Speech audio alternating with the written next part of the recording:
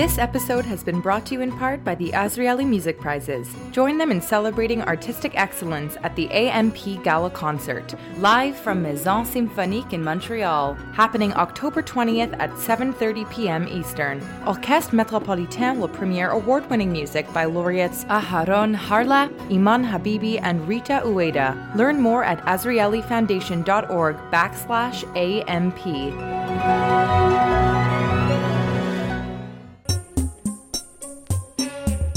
This is Bonjour Chai, the Return to Chuvaland edition. I'm Avi Feingold in Montreal, and I'm here with Alana Zakon in Toronto. And David Sklar was not able to join us for parts of the show, but he was here for the main interview. He is, though, still in Calgary. We still are your Frozen Chosen.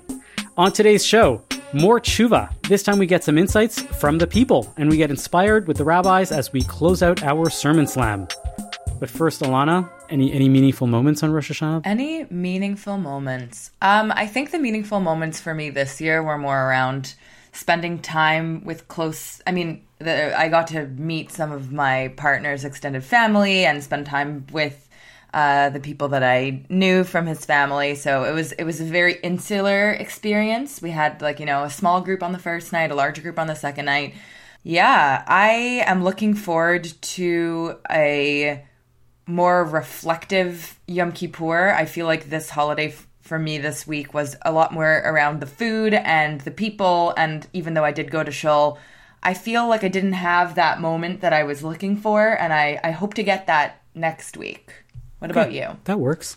I had a nice prayer moment. I had, I think it's the first time in many, many years that I wasn't in and out of services because of kids or because I was leading something, where I just got to sit in a pew from, basically just shortly after they started at 7:30 in the morning, and I didn't leave till noon. It was nice. It was there were some nice reflective moments. It was nice to be sitting with a siddur in front of me or a machzor and just praying for an extended period of time. But look, when you have Rosh Hashanahs for so many years, and you have this also, you have some better ones and you have some worse ones, and you have ones where you're intensely meaningful, and you have ones where you're not thinking about anything at all because you're busy and preoccupied with other stuff, and maybe Yom Kippur is better, and maybe the reverse is true. You have a great Rosh Hashanah and a Yom Kippur that, your hunger is preventing you from focusing and thinking about anything else, and that's okay. And we get other ones in the future, hopefully, to redo and to deal with it. My tshuva this year is where I think, last year we spent a lot of time on the show thinking about the National Day for Truth and Reconciliation as the first one. This year it's coming up this weekend. It's on Friday, and I've been thoughtful about it all year as a form of national tshuva, especially whether you like it or not, whether you think that it was enough or whether it wasn't. When the Pope came and apologized, to Indigenous people, that's still something really big and meaningful. And as a Jew, it resonated with me. I actually thought that we'd have a chance to talk more about this. Maybe we will in a future episode, but I think that there's still a lot there to be unpacked around the time of Tshuva that, now all of a sudden Canada has created a sort of a national Yom Kippur. Yeah. That's really been on my mind, that if the world can recognize and start doing Tshuva, it's definitely our responsibility to get into personal moments with that. I'm definitely on board with all that. I personally, I don't know that I go into the new Jewish year or the secular year with resolutions. Mm-hmm. I know some people do it. To me, it feels a little non-Jewish, though I can totally get on board with what you just talked about, and I think that's extremely important. I think I use the time more looking back on my year to see what did I do well, what did I work on? Where am I now? And kind of what energy do I want to bring into the new year, as opposed to setting specific goals? Yeah. I think my issue with resolutions, the New Year's resolutions that are classic that everybody goes towards, are they're universal, and they're universal because they're very hard to work and they're very hard to do and to achieve. Yeah. Everybody wants to get more active. Everybody wants to lose a little bit more weight. Everybody wants to be more mindful and spend 10 minutes a day meditating. Everybody wants to get their, right? All of these, everybody wants to give more charity, all of this stuff. And what I think what's wonderful about the Jewish approach is that you really have to ask yourself what's personal. What are the things that I care about that are important for me? Not just those things that, yes, are big. I can look back in the year during the month of Elul where I can say, what did I do that was, a certain moral failing? What was something that I know I should be doing better, that I used to do better, or that I wish I see everybody around me is achieving and is doing good at, and that I'm not necessarily hitting those levels? How can I work on that and make it happen? So, in that sense, there's something there that is uniquely Jewish about the way in which we do tshuva that I like, and maybe should be approached by the non-Jewish world in a different way. But that's my tshuva moment, and that's what I've been thinking about and what I will continue to think about as we move through till Yom Kippur. Let's get to our panel right after we hear from our sponsor. Are you in the market for a new watch or a special piece of jewelry? Are you looking for the perfect engagement ring to pop the question? Atelier Lou has all this and more. Eric and the team at Atelier Lou can craft a piece for you, or you can select from some of the exclusive designers that they offer. From a simple bangle to a statement necklace, Atelier Lou can make you or your loved ones sparkle. Located in the heart of Westmount in Montreal or online at atelierlou.com, visit Atelier Lou for your next watch or jewelry purchase. And when you do, make sure to use promo code BON18 for 10% off your next purchase. That's atelierlou.com. So we're right in the middle of Teshuvah season. Last week before Rosh Hashanah, we did our own Teshuvah in the month of Elul. Seeing as the days between Rosh Hashanah and Yom Kippur are called the 10 days of Teshuvah, we thought it would be a good time to spend some more time thinking about this. This time, though, we wanted to go to the professionals, right? So before we get ahead of ourselves, let's define this Teshuvah thing. It's often translated as repentance, and that is definitely the central feature of it. But as many sermons will remind you, the Hebrew root of the word comes from the idea of returning. As in, tshuva happens when you stray from your roots, from the path you should be on, and return to where you were, or where you always wanted to go. And while tshuva is often a lifelong process for many Jews, some of these Jews actually define themselves by their tshuva experience. You may have heard the term Baal Tshuva or Choser B'Tshuva before. These are people who turn to an Orthodox lifestyle, often after a secular upbringing or an observant life in a different denomination. To be clear, we here at Bonjour Chai do not think that Orthodoxy is the only way to have a tshuva experience or to have a meaningful Jewish life. It's just that Orthodox Jews have made tshuva into an integral part of their identity, some of them at least, and figure that this might be a good place to start to think about tshuva on a personal level. So here to speak to us today are three Canadians, each with their own tshuva journey, to share their stories and hopefully help us move forward on our own paths. Melanie Notkin is the author of Otherhood, Modern Women Finding a New Kind of Happiness, and Savvy Auntie, the ultimate guide for cool aunts, great aunts, godmothers, and all the women who love kids, as well as a lifestyle brand by the same title. Ruth Chittis is the director of Hillel at York University, and Casriel Silver is working in title insurance at Madison Commercial Real Estate Services. Welcome all to Bonjour Chai. Thank you. Thank you. Why don't you start by sharing with us your personal Jewish journeys, however briefly, some of the relevant points. Melanie, why don't we get started with you? I grew up in a traditional home, Shabbat dinner, went to day school, Salman Schechter, Herzliya in Montreal. And my mom passed away when I was 19. I was still in Sejep, Marianopolis. And slowly but surely I became more observant in my early 20s and ended up moving to New York City because that is where people, religious girls, young women go to hopefully find their match. I have yet to find that man wherever he is. And as I got older and older in New York, even though I worked actually in outreach in Kiruv for NJOP, National Jewish Outreach Program, and helped produce Shabbat Across America and Read Hebrew America and all these ways for people to come back, I was slowly walking away because the older you get as a single woman, religious woman, it becomes harder and harder to feel a connection to the community and, frankly, harder to date men who don't only want to eat in a kosher restaurant and or keep Shabbat. Interesting. So it's been a few years since I've been observant. Awesome. Ruth, why don't you tell us about your journey? I guess very briefly, I grew up in Toronto in the Jewish parochial system. I went to Bialik. I went to Chat.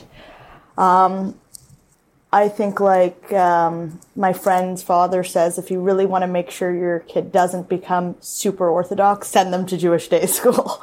So I was totally anti-religion leaving that system. I mean, maybe we can talk a bit more about why that happens to a lot of Jewish folks on this podcast. That would be interesting. But I left, and then I went to Queen's University. I made a point of not having Jewish friends. I really wanted to get out of like this Jewish ecosystem that in my mind felt kind of toxic. And then I went to Israel.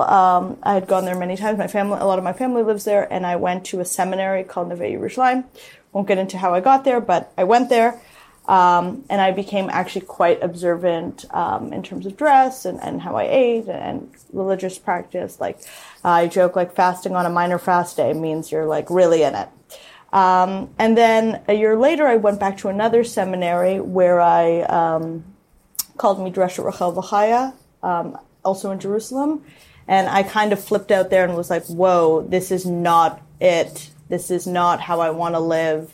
And I've kind of, I jumped around, I went to Pardes, and I ended up studying for a year at the conservative yeshiva with my partner, and I've landed in this weird kind of non-denominational space, but coming from a very, very non-Orthodox family, any kind of religious practice is different and a step in a different and more intentional direction. So I actually grew up in Mississauga, and I went to public school, and there was a Reform temple there that I attended, and I was very involved. I was involved in the youth group. I went to Hebrew school on Sundays, Tuesday nights. I ended up teaching Hebrew school and bar mitzvah lessons. So I was very involved as a kid in the Reform community.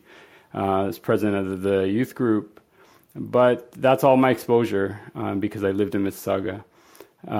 When I went to university at McMaster, it was my first time being exposed to other types of Jews, other backgrounds, Jews from Toronto, Jews who had gone to Jewish day school.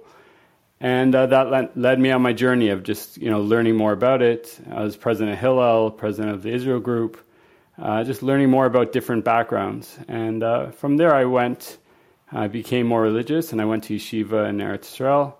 And I actually lived there for 17 years and just recently came back. So, yeah. I have a question. Let's start with Ruth first. How did you perceive a more religious Judaism or a more Orthodox Judaism before you yourself became more observant in whatever time period that was? And how much was that mirrored in maybe the way people perceived you becoming more religious? That's a good question. I think I perceived it as something really confining, something archaic, something that was ultimately really theologically driven, which I actually don't think it needs to be, something that was very, very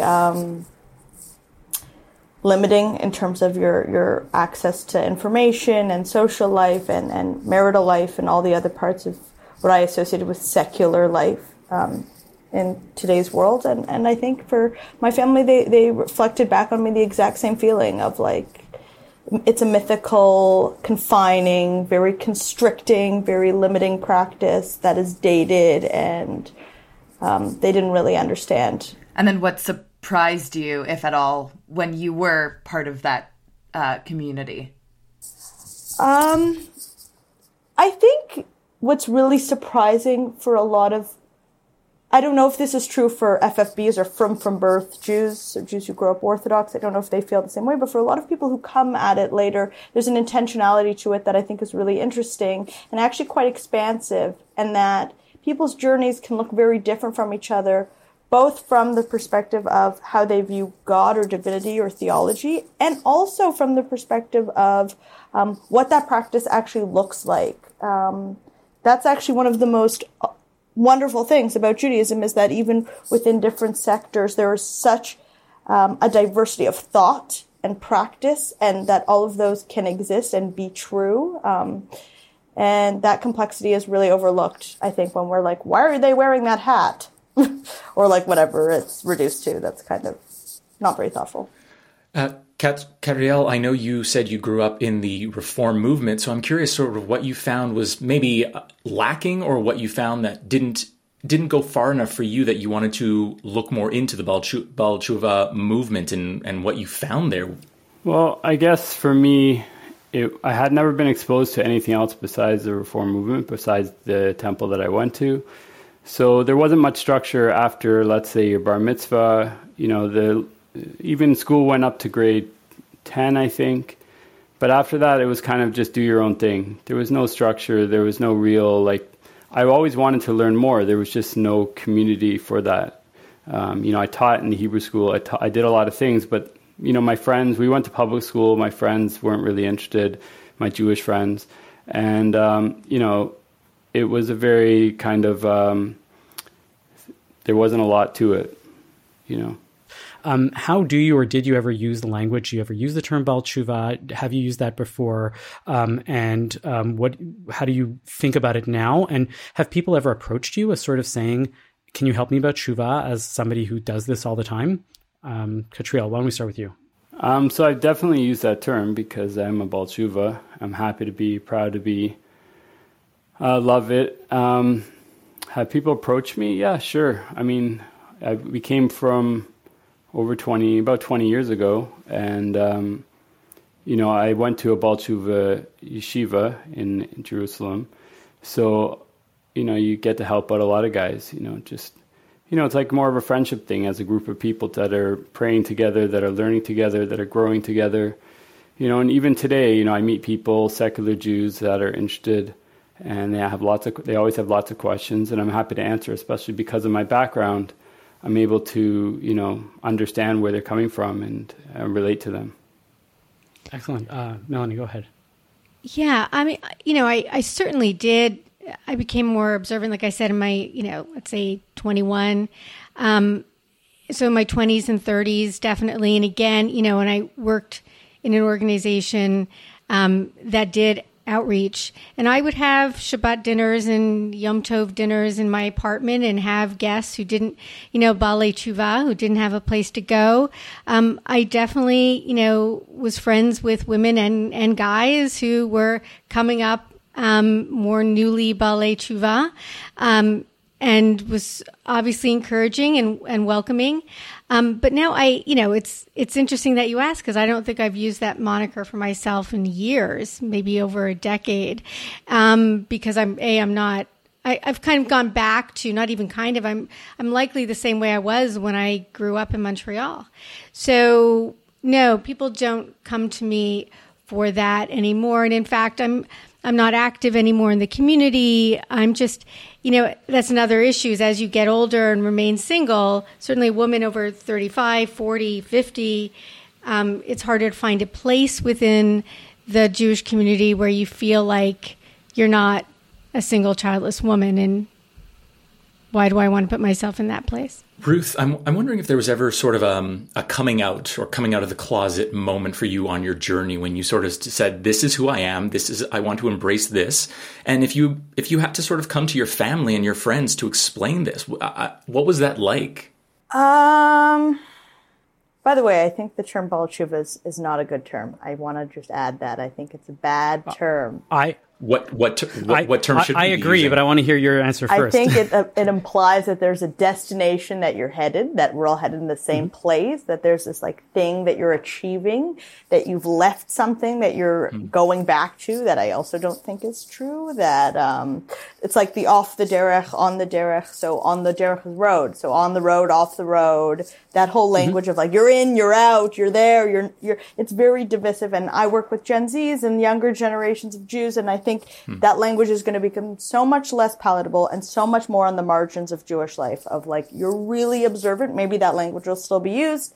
And we can talk about why that is, but I think most Jewish folks growing up in a reasonably connected Jewish life will not find those terms palatable. And for the coming out question, I don't love that language because I think it is a bit also, I think for folks who are coming out in terms of their sexuality or gender identity, that's it's not a comparable experience. So I just want to name that and be careful. But I do think that with non-Jewish friends, interestingly, it was almost much easier And I found that super interesting. I can relate to that. Yeah, like my Jewish friends were like, what the heck is wrong with you? And my non-Jewish friends were like, that's interesting. What's that scent you're smelling? Witchcraft. Yeah, no, I can totally relate to that. I grew up religious, stopped for about 10 years, and recently started again about a year ago, around this time. And I found that my Jewish friends were more like, oh, why did you decide to do that again? Weren't you more free when you weren't doing that? And now isn't it going to cause all these problems? And then my non-Jewish friends were like, ooh, Shabbat, tell me what that is. So what is that stigma then within the Jewish community that if someone is going towards this, that we're thinking, what, we're not good enough in our denominations of Reform or Reconstruction or Conservative? Why do you have to take that next level? Is that, you think, the line of thinking? Totally. Melanie, I see you. Yeah. Well, yeah, the term off the derech, I agree with you, Ruth. I find it, I'm really turned off by it. I'm sorry, I'm forgetting his name, but he was later named a lord. The gentleman who was Jewish biologically, who created the Kinder passage and saved hundreds of Jewish children during the Holocaust. His parents were off the derech. They were no longer even Jewish, and because he wasn't known as a Jew, he was able to save so many Jews. So who are we to say who is off the derech? Whose derech? If it's Hashem's derech, then it's Hashem knows what he's doing. Who are we to judge people? Who are we to judge what the fate not is? He, right?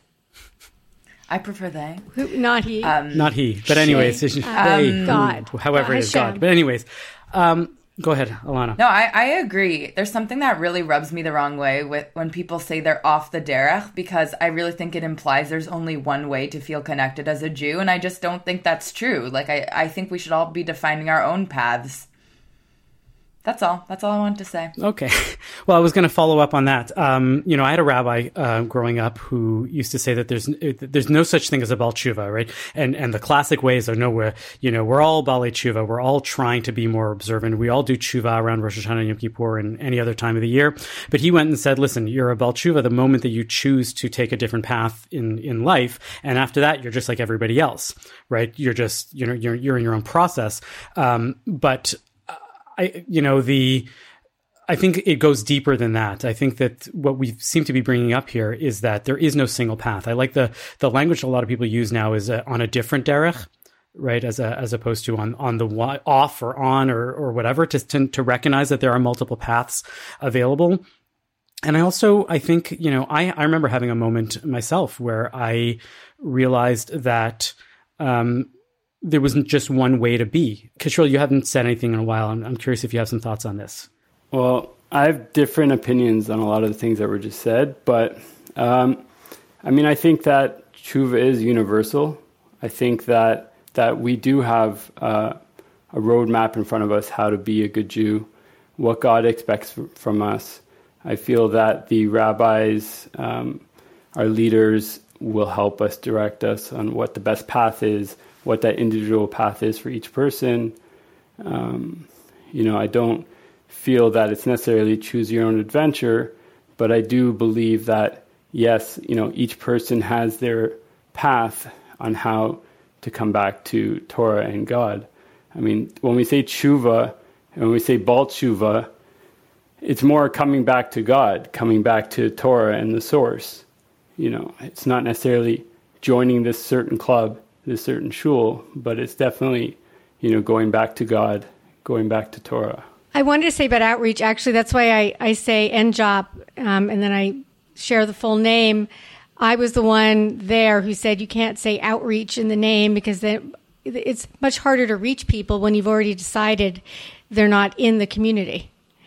So that's why it became NJOP. So I agree with you, Avi, on that. And in terms of the being off the derech, etc.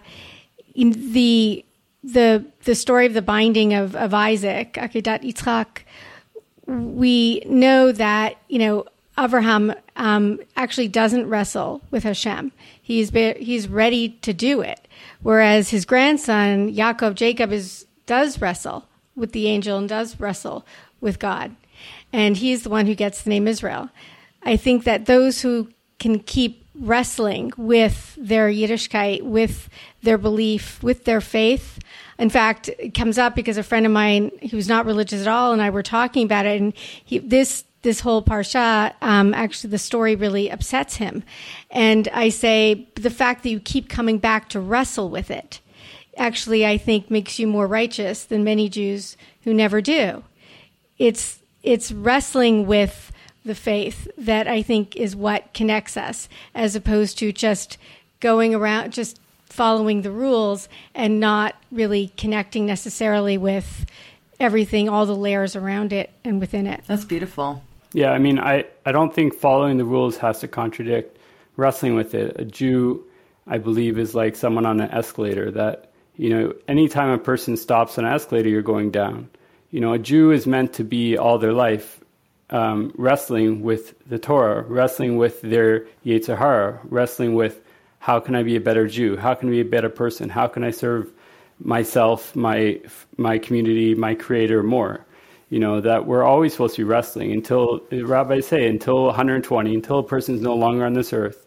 We have potential to go up or down, but it takes hard work. And just from a personal level, personally, the word outreach doesn't bother me at all. And this is coming from someone who grew up 100% secular outside of the Jewish community. If I ever saw the word outreach, it would never bother me. I realized that I grew up with only a tiny piece of Judaism in terms of what I was exposed to. I never saw a frum person. I never saw a kippah wearing person. And I saw once in my life until I got to university. And even on campus, there was only one kippah on campus. So the word outreach never bothered me. I was always looking to learn more. So for me, it's not a big deal. Ruth, I know you brought up early on in this conversation the fact that, when people are going to Jewish education and going through Jewish schooling, they sort of become disassociated with it right away. And I was curious, I have my thinking for reasons why that once you graduate from a Jewish school, you sort of say, I want nothing, I want no part of this, I don't want to continue this journey. I'm curious, what are your thoughts behind that? I don't know how spicy we can go here, but you can go. Let's spice it up.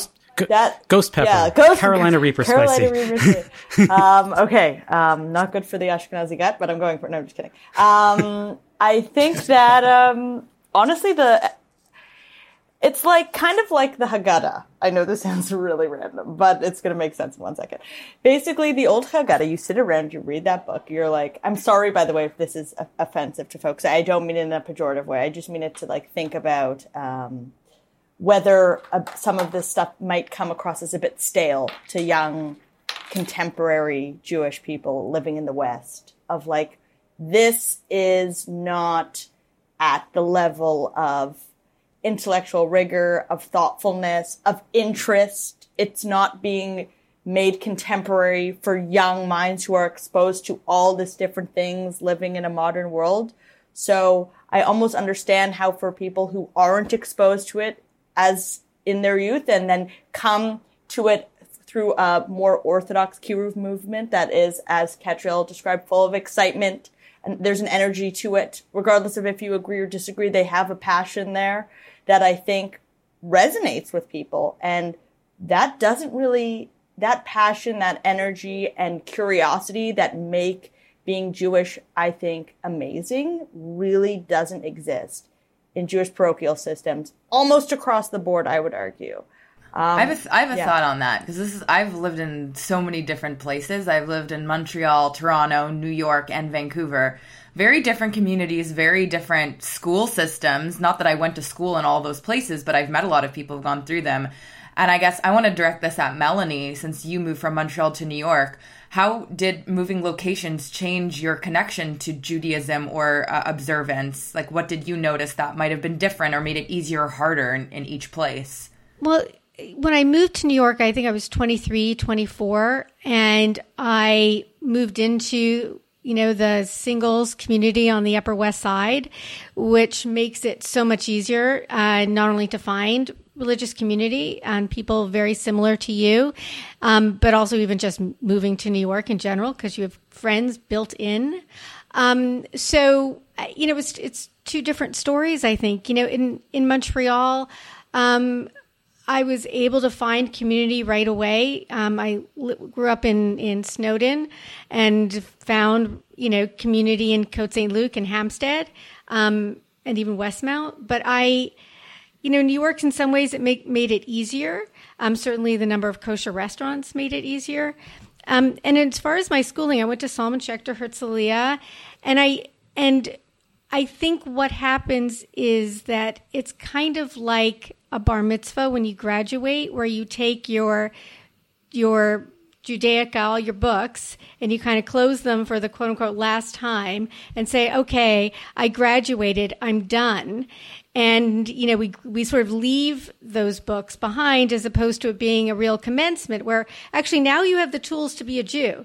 Now you have all the information, not all, a lot of the information you need to start living as a Jew independently now that you're 17, 18, etc. But instead, Jewish kids often in Jewish day school often see it as, okay, I'm done. I did my part. So I think that the struggle, the challenge in Jewish education, and again, it's a long time since I graduated high school, is to how to keep the connection between graduating day school, whether it's elementary or high school, and moving on further. There's something here that the distinction I'm hearing though between what Ruth is saying, what Melanie's saying, and what Catriel might be saying is that as a kid, it's very hard to get into something which is really abstract and complicated and high level. And as an adult, you get it. And, I would imagine, because you're going to tell me that your kids have a wonderful time in yeshiva or in whatever school they're in because they're learning all this stuff and it's wonderful and it's great for them, but they're not necessarily exposed to the full, what's out there in the world. And it's hard to compete with sports and with movies and with pop culture than with Judaism. I would imagine that evangelical Christians and Catholic school and young Muslim kids all have the same struggles that being young in a parochial system is going to be hard to get into. But then again, do we need to, completely close ourselves off in order to say that this is the only thing that happens? Or do we wait and say, you know what, being a serious Jew is only for somebody who's in their 20s and beyond, because that's when you get to understand things better. I'm not sure how to, get into that. Go, Alana wants to jump in I want you to respond to that, Catriel, because I know Avi made some sweeping suggestions of what might be going on, but I want to hear it from you. Well, just a few distinctions that, when I was at McMaster, again, I was still not religious Jew then, but I was very involved in Hillel. I was involved for 5 years with Hillel, and I was president of the Hillel, president of the Zionist group. The Jews that we could not get to come out to most of our events were all the Jews that went to chat and all the schools that were Jewish day schools. They were the Jews that wanted nothing to do with Hillel. And the different, I remember Rabbi Zachariah Wallerstein, that's all, he said that Shabbos is not meant to be a course. There's no such thing as failing Shabbos. A person gets a failing mark on their Shabbos course. Shabbos is meant to be a lifestyle. Shabbos is meant to be something that's taught, and it's a beautiful thing to teach. It's not supposed to be a textbook that people study for and they do tests and they pass or fail. And I can understand why these people that went to these Jewish day schools, where it was taught as a course and not as necessarily something they're living, why they can come out from it with a bitter taste and not really, just like I was forced to do complicated math courses that I didn't enjoy, that I wasn't going to use. And then as soon as I finished the course, I threw out the textbook and I moved on. So, it makes a lot of sense to me in that way. But the last thing about my kids and about kids in general and more in the religious system, first of all, the rabbis, everything is taught on different levels. When they're kids, they're taught on a child's level. When they're teenagers, my kids are becoming teenagers now, they're taught on a higher level, and things are appropriate per their age. So it is much harder when you're born into it to keep the excitement, but just like the things I did with my kids for Pesach when they were 5 years old is much different than when they're 10 years old, and it's much different when they're 15 years old. So you change in the teachings and the lessons, and as they get older. I would have to say that it kind of goes back to an earlier episode that we did about Jewish education specifically.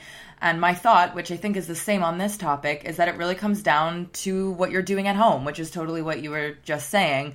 Because if I didn't have the home life, the religiousness I was learning from a very young age, I wouldn't have come back to it because it wasn't as embedded for my friends as it was for me because they weren't practicing it at home. And I think that actually is what makes a difference, and that is what made it meaningful for me. Ruth, any closing thoughts, piece of advice, some tshuva wisdom for our listeners as we get ready for Yom Kippur? My biggest thing is try to make it a joyous, not guilt-ridden experience. I think Judaism needs to go light on the guilt and more on the joy to sustain itself. And so I wish you a joyous tshuva season, and thank you for having me. Excellent. Thank you. Melanie, any final thoughts or ideas about tshuva for our listeners? I love what Ruth said, and I agree wholeheartedly that we shouldn't look to Yom Kippur as something dark and something that will bring us down, but rather something that hopefully will enlighten us and uplift us. And, shedding all of that, what Catriel earlier called resistance, all of those things that keep us from moving forward with our lives. Hopefully we can shed a lot of that and keep moving forward and feel connected with Judaism at whatever level, to whatever degree, and with God, again, the same.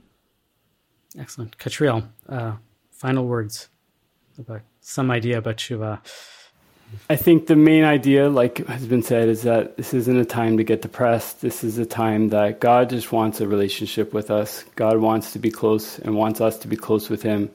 And, we have to I want to just look at my life and see what little areas I can work on that are getting in the way of that. But God loves us all. God loves us so deeply. We could never understand how much he loves us. And he's willing to overlook anything to have a relationship with us. And if we focus on that, he's our loving Father. He just wants a relationship with us. That should help us and get more out of the day than we usually do. Amazing. Thank you all. Melanie Notkin, Ruth Chittis, and Catriel Silver, thank you for being on Bonjour Chai. And we hope to have you on any time for any other topics or any wonderfulness.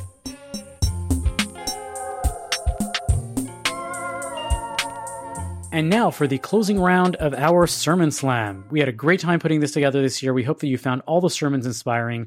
We can't wait to announce a winner, and we want to hear who you thought was the standout sermon. Send in your votes to bonjour@thecjn.ca and stay tuned for October 20th when we will announce a winner.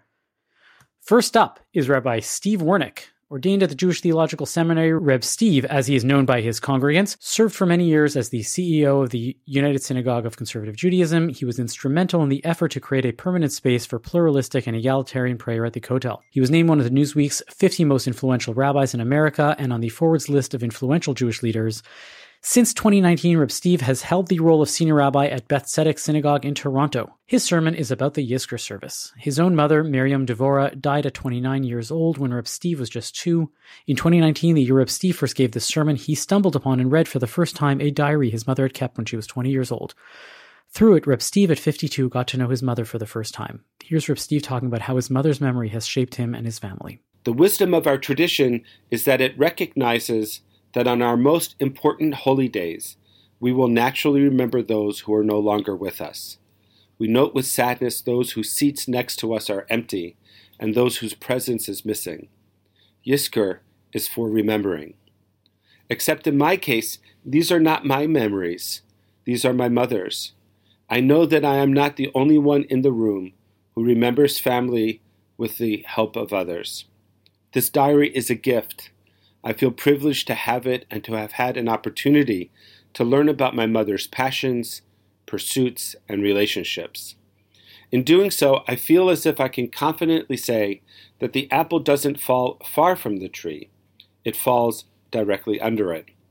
Though I will never be able to learn from the wisdom of her old age, that which comes from the experience of living, I am truly blessed to have her sister, my aunt, who has taken upon herself the responsibility to lift me up and support me in my mother's stead. When Ziva was 4 years old, she came home from preschool and wanted to know who her mom and pop-up were. That's Philly, by the way, for Bubby and Zadie. Clearly, this stemmed from a lesson or discussion or something that happened in school. Jody and I were at a loss.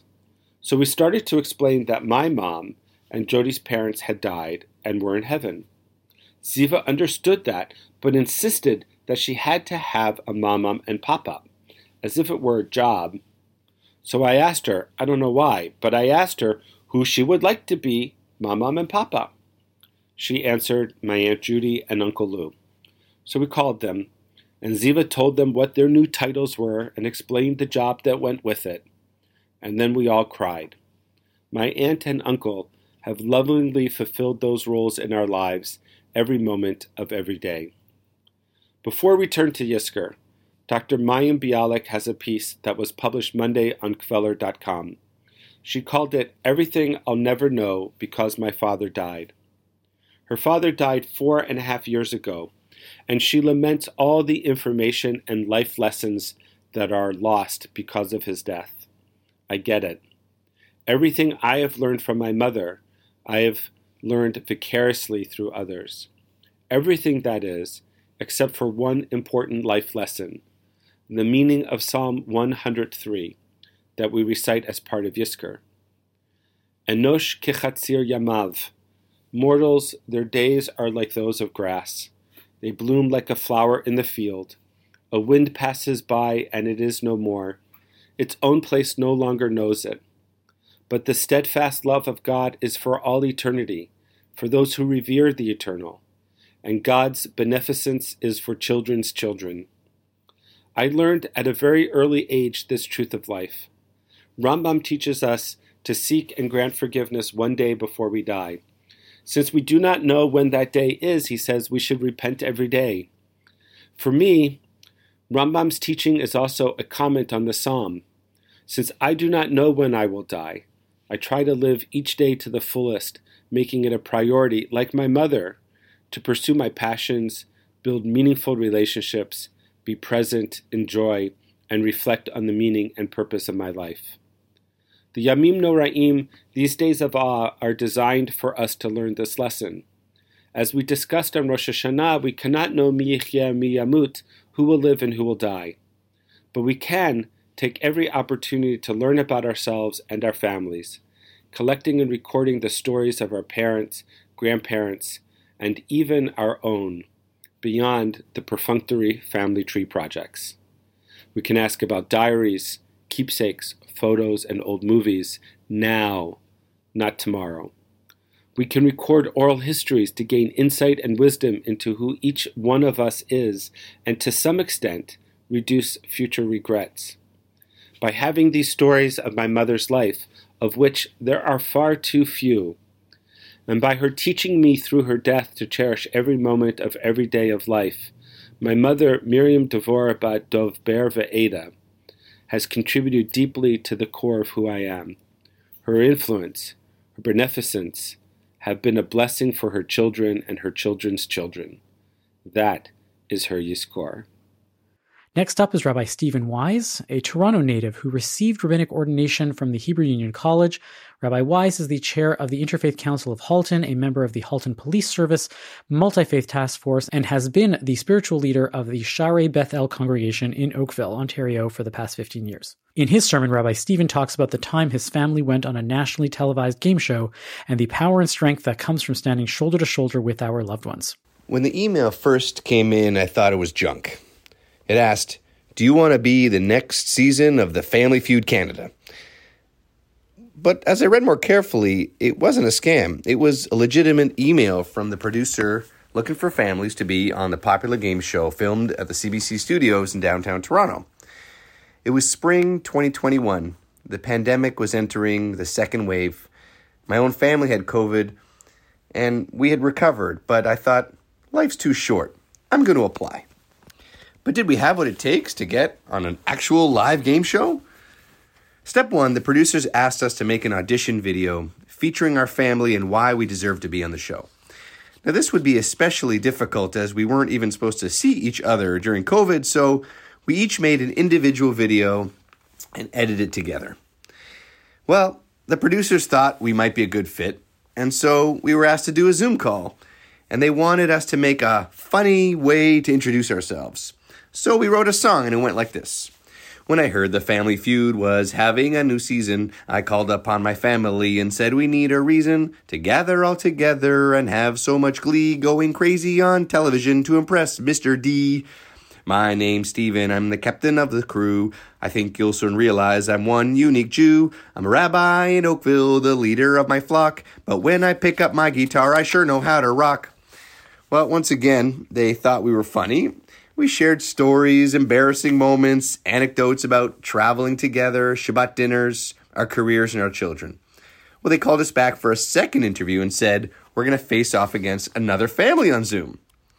This was now September 2021, and we aced it. I mean, we won every round against the other family, and we were having so much fun. Well, we waited and waited, and a few weeks later, we were accepted for the show, and were told the filming would be in November. And sure enough, an email said, be there Monday morning, downtown Toronto at 8 a.m. at the CBC studios. And there we were, on set, lights, studio audience, and Mr. D walked on the set. It was real. We had so much fun. We were always being told, smile and jump up and down and yell, good answer, as loud as we could with the cameras on us. Well, we played 3 games, and guess what? We won them all. Of course, we had good and bad answers, but when push came to shove, we succeeded. You know, here's the thing.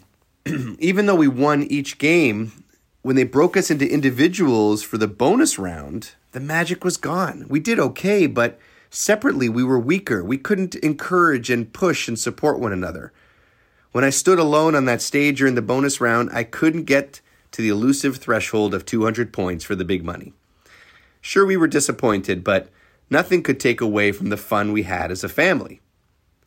The lesson I learned is that we're always stronger as a group than as individuals. Our Jewish faith gives us the same message time and time again. The Jewish people walked out of Egypt under the miracles from God, but when it was time for the commandments, God said, Atem nitzavim hayom kulchem lifnei Adonai Elohechem. You stand this day, all of you, before God. Your tribal heads, your elders, your officials, every household in Israel, your children, your wives, even the stranger in your camp. We read this passage every year in Yom Kippur.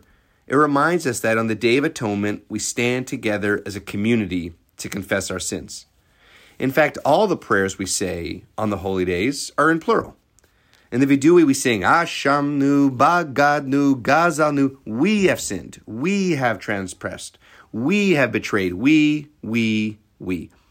As a group, we are culpable. We as a community have missed the mark, and all of us together express our regret and apologize and ask for forgiveness. God hears our prayers together in this room, in our sanctuary. Our voices blend together and raise up to Adonai.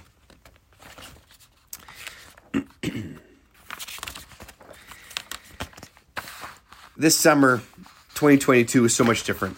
So many concerts in Ontario, the backlog of performers dying to get back on stage after the pandemic, and people came out by the thousands to hear the music and sing out loud together.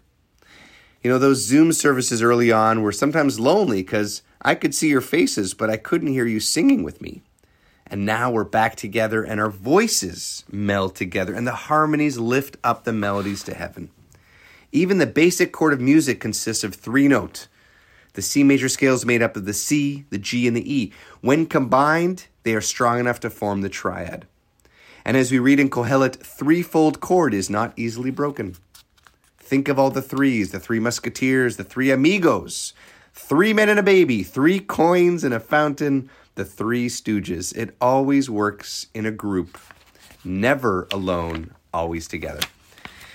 Thinking back to that first conversation with the producer of the Family Feud, I remember she asked me, why do you want to be on the show? And I said, I've always wanted to be on a game show. It's on my bucket list. But I especially want to be in the Family Feud because we get to compete as a team with my family.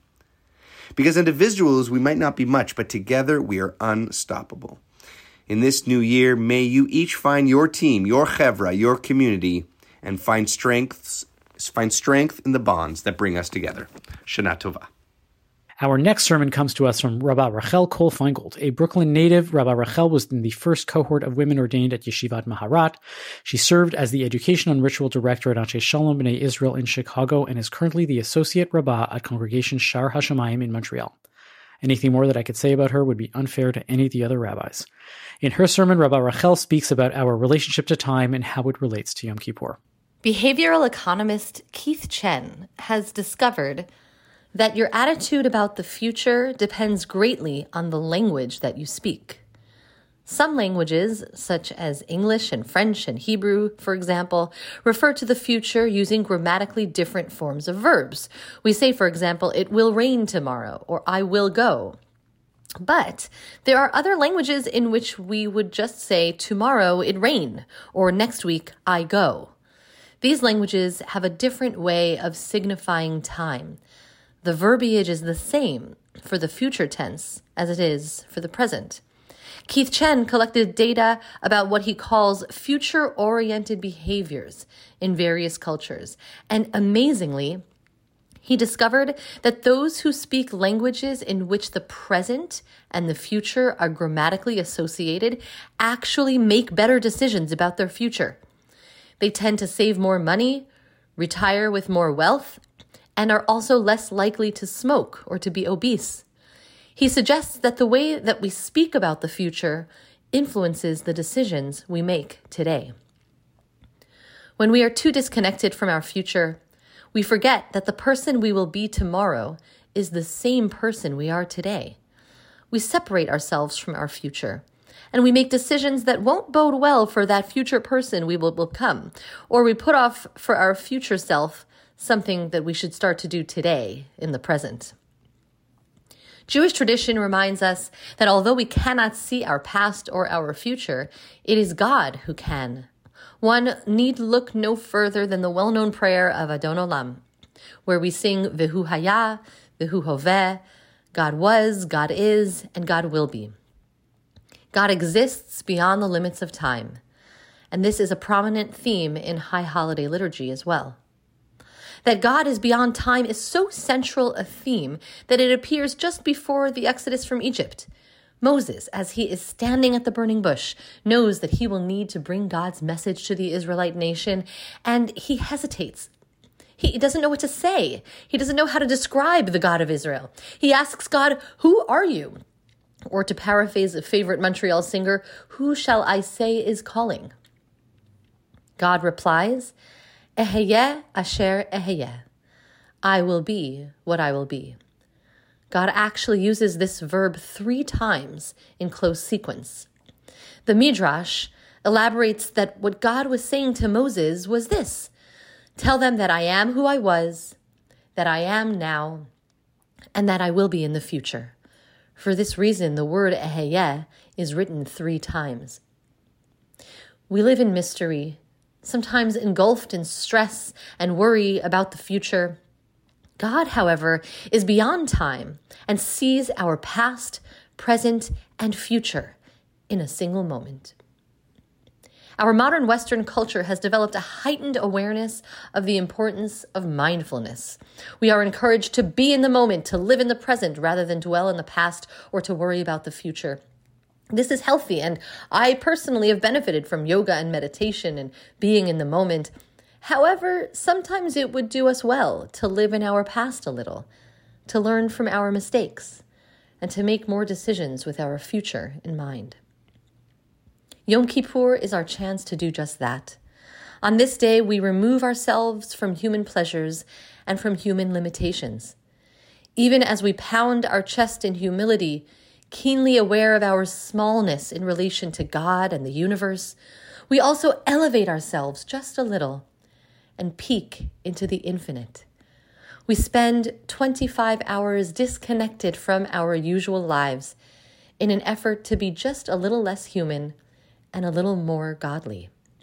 On Yom Kippur, maybe we can get a glimpse of God's sense of time. Maybe we can recognize our present as a culmination of our past days and as a transition to our future. Gmar Chatima Tova. For our final slam, we have Rabbi Philip Scheim. Born in Montreal, Rabbi Scheim is a graduate of the Jewish Theological Seminary. He has served as the international president of the Rabbinical Assembly and spent 40 years as the spiritual leader of Beth David in Toronto. In 2021, he became their Rabbi Emeritus, and he is currently president of Masorti Olami, a worldwide organization of conservative Judaism. On a personal note, some of my most fruitful thinking was in the pages of the CJN where Rabbi Scheim and I were part of the Rabbi to Rabbi column for many years. In his sermon, Rabbi Scheim talks about the dissonance of knowing you're supposed to be happy about something, even if you don't actually feel it. Here's Rabbi Philip Scheim. A rabbinic colleague points out that there are two kinds of stories. There are true stories, and there are true stories that really happened. This is a true story that really happened to me very early in my rabbinic career, when I was called upon to officiate at a funeral for a Sophie Greenstein, not her real name. I agreed to do the service, met with the family. The family consisted of an elderly brother and sister. The meeting was not unusual. I spoke with them, took my notes, and prepared for the funeral that would take place the next day. But that evening, I received a phone call from the funeral director who said, "Rabbi, there's a problem with the Greenstein service." "What's the problem?" I asked. "She's not dead." I asked, "Does that mean there's no funeral?" There is more to the story, but suffice it to say, the family misunderstood a message from the nursing home and erroneously concluded that Sophie had died. It was only after the family had completed all the arrangements that the chapel discovered it was all a mistake. Sophie Greenstein was very much alive. So how did the family react to this new development? Did they jump up and down with joy? Did they shed tears of thanksgiving at the news that their sister was in fact alive? That it had all been a mistake? I don't know for sure, but reports to me indicated that beyond the initial shock, their reaction included dismay that members of the family had flown in for the funeral and that dozens of eggs were now hard-boiled for nothing. They were, it seems, all set for a funeral, and now a little put off that their plans were suddenly turned around. Over the years, I've often thought about this incident and gradually have become more understanding of the family's lack of exuberance over Sophie's miraculous recovery. The transition from sad to happy is never easy, especially since we know that happiness tends to have a limited lifespan.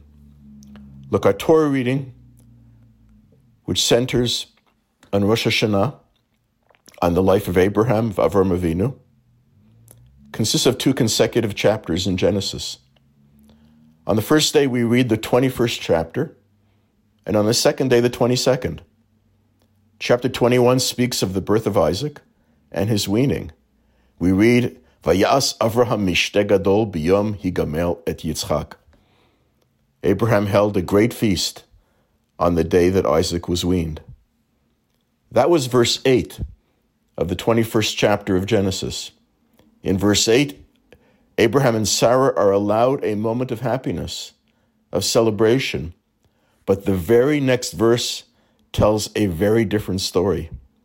Sarah notices the son of her handmaid Hagar, Ishmael, mitzachek. He's playing, mocking, doing idolatry.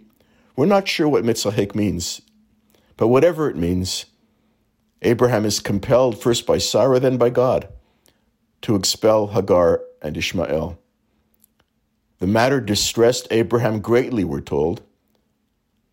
Abraham's celebration barely makes it through a single pasuk, a single verse.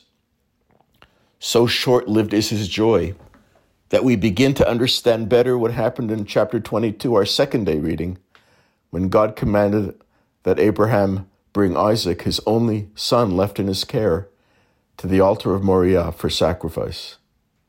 We begin to understand Abraham's silence, his lack of protest at this seemingly horrific mitzvah, because he's learned through the ancient school of hard knocks that happiness is fleeting, that nachas is short-lived. Even when God commanded of him the obliteration of any future, any posterity, Abraham was resigned, hiding his undeniable brokenness behind a mask of faith. Even in the moment of reprieve, when the angel made it clear that God did not want Abraham to sacrifice his son, there's no celebration, no hallel, no songs of praise, no rejoicing.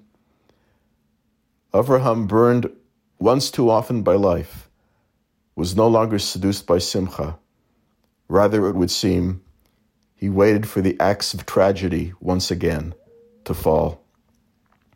Yes, happiness is fleeting. Do we Jews struggle with happiness? We sure do.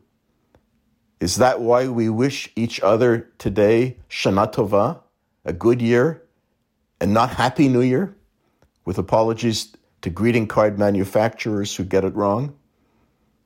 Look, we've all seen examples of those who endured terrible hardships in the early years, among them survivors of the Shoah, and those who may have suffered less than their fellow Jews in Europe, but nonetheless struggled during the Depression years. We've seen examples of many who grew up in those challenging times, who later achieved success and were able to meet all of their needs and then some, but who still would hoard food, take home the rolls from the restaurant breadbasket, because of that deeply internalized childhood memory of hunger and deprivation. Those of us fortunate enough to have been raised in better times would reference the depression mentality, sometimes in too dismissive a fashion. But the inability to escape the pain of the past, such as that experienced by Avraham, it's real, with solid foundation in the pages of our long and difficult history. It's true, to be sure, that we have undergone some very dark moments in history. No doubt our fear for future was reality-based more than once in history. But it's not by chance that we have endured. With our powerful and meaningful traditions and practices, and through our own hard-learned resilience and our dedication to the values of freedom and human dignity, we've made it to this moment, heads held up high. So how do we as a people find that measure of happiness, of self-assuredness, to enable optimism and hope to overcome darkness and fear? And is it even fair to ask the question today, when of course we're not problem-free, as the pandemic has yet to leave us, as anti-Semitism has far from vanished from our midst, as Israel haters are anything but silent, as climate changes and war and political upheaval abound, as religious and political extremism threaten our collective sanity and social underpinnings? Can we even dare to be optimistic? Is not optimism, with all the issues we confront, shorthand for insanity? Perhaps yes. Maybe it is borderline insanity for Jews living today to be optimistic about our future. But look, that we are still here today does open the door for a significant measure of optimism and hope. In his classic work, Shevet Yehuda, the 16th century Spanish Jewish historian Shlomo Ibn Virga told of a ship of Jews fleeing Spain following the expulsion edict of 1492. The ship became infested with a deadly plague. The captain put the surviving passengers ashore at some unknown place. One man, having suffered the loss of his entire family, alone, afraid, turned to his maker with the following words: "God, you've done so much to make me abandon my faith, but let me assure you of one thing. Yehudi ani v'Yehudi ahyeh, I am a Jew and a Jew I remain. And neither the sufferings brought upon me nor any that I am yet to face will do anything to shake my faith in you. Go 450 years later in Jewish history to a short prayer composed by a boy named Shmuel, which he recited shortly after the death camps were liberated on the occasion of his becoming bar mitzvah. Shmuel and his sister survived. Their parents did not. These were his words. Ich bet, as der Taten und die Mama schoine herunter von Himmel und sehen, as ihr Sohn wird bar mitzvah heint. I pray that my mother and father may look down from heaven and see that their son is bar mitzvah today. And may they know that my sister and I, sein geblieben gute Jiden, we've remained good Jews. Und wir werden immer so bleiben. And we will always remain so. In this sacred season, at the outset of another new year, may the promise of tomorrow outweigh the fears, the anxieties, the challenges that confront us today. At funerals, we tend to wish each other oiv simchas. May we meet at simchas, at happy occasions. That wish is as appropriate as it is timely. Yes, in the year just begun, oiv simchas, may happiness overcome sadness, laughter, tears. Look, as long as we are able to reaffirm, as did two courageous Jews separated by almost 5 centuries of history, may we today reaffirm that Yehudi ani v'Yehudi ahyeh, that we remain firm in our Jewish identity, and that wir werden immer so bleiben, that our connection with our peoplehood, our heritage will forever be part of us. Then, to be sure, we can face the year ahead and every year thereafter with optimism, with hope, with courage. Ken Yehi Ratzon.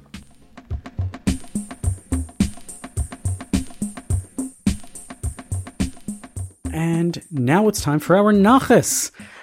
David wasn't able to be here, but he wanted to make sure that he got the first nachas, and he sent me his nachas in advance, and he said he wanted to send a very special happy birthday to Risa, his mom, whose birthday it is today, and so the day we are recording. So happy birthday from Bonjour Chai, and that's David's nachas. Alana, what's your nachas? So long-time listeners of the show might be a little surprised at this one, because I think you all know my opinions about Jewish Hallmark movies. However, oh no, I just wanted to... No, I haven't seen this, but there is an actress that I really, really like, Yael Groblas, who famously played the villainous who turns less villainous character on the fun melodramatic show Jane the Virgin. She's Israeli, now lives in the States, and she is going to be in the latest Hallmark Hanukkah movie called Hanukkah on Rye, which is about 2 competing Jewish delis. And a feller put an article about it saying that it sounds ...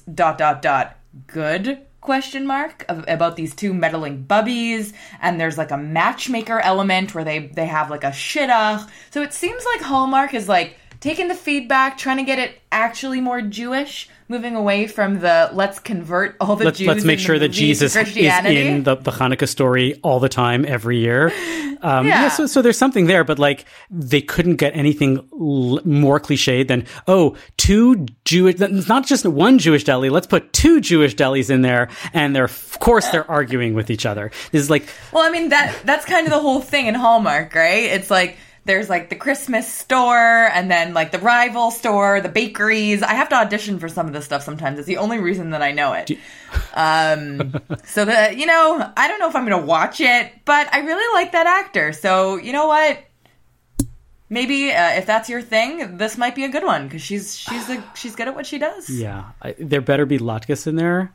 And like Jewish deli, the right, only thing of nothing to do with Hanukkah, other than maybe like Jewish delis have latkes, because it's a Jewish food. But okay, there you go. I don't know. I am going to I'm going to pretend that this is a Rosh Hashanah and this movie is, if I'm being asked to put it in the book of life and the book of death, I will wait till Yom Kippur. And, I will wait till I see it and then judge it. I think you know what I will say about this movie in advance. Oh, I know what I'm going to say about it, but you know. Yeah. Okay, Avi, what's my nachas? I'm going to skip ahead from Yom Kippur right into Sukkot. There was a really cool project. I mean, because you know what? If you're building a sukkah, you're thinking like weeks already ago. I'm like, do I have all the stuff that I need from last year? What do I have to go to Home Depot for? It's front of mind. It's a big deal. There was a project came out in 2010 in New York called Sukkah City. By Reboot. And they basically got a bunch of architecture students and architects to take the laws of Sukkah and apply them and design a modern looking Sukkah. Like use all of these things. That's cool. Really, really cool. So it happened 12 years ago. It's happened in other cities since. It actually happened in Toronto a few years ago. There are resources on Reboot for it in the past. There was a documentary that was actually produced about it, and it's worth checking out. But I think that some of those resources and looking at them and looking at some of these really amazing sukkahs that are completely halachically kosher, but are incredibly modern, and I would never be able to build these things because they're just so beautiful. That are really inspiring to get into the sukkah thinking mode. So definitely check out Sukkah City and the documentary and all the resources that they have to help you get in the Sukkah's mood. Sukkah City on Reboot. Thank you for listening to Bonjour Chai for the week ending October 1st, Shabbat Parashat Vayelech. The show is produced and edited by Zach Kaufman. The executive producer for CJN Podcasts is Michael Freeman. Our music is by SoCalled. We are a project of the Jewish Living Lab and are distributed by the CJN Podcast Network. You can listen to all our past episodes on our page at thecjn.ca/bonjour, and you can subscribe to the podcast and automatically receive all episodes on Apple, Spotify, or wherever you get your podcasts. We'd love it if you told a friend about Bonjour Chai. It's one of the best ways we get new listeners. As always, you can email us with comments at bonjour@thecjn.ca. I'm Avi Feingold. And I'm Milana Zakon.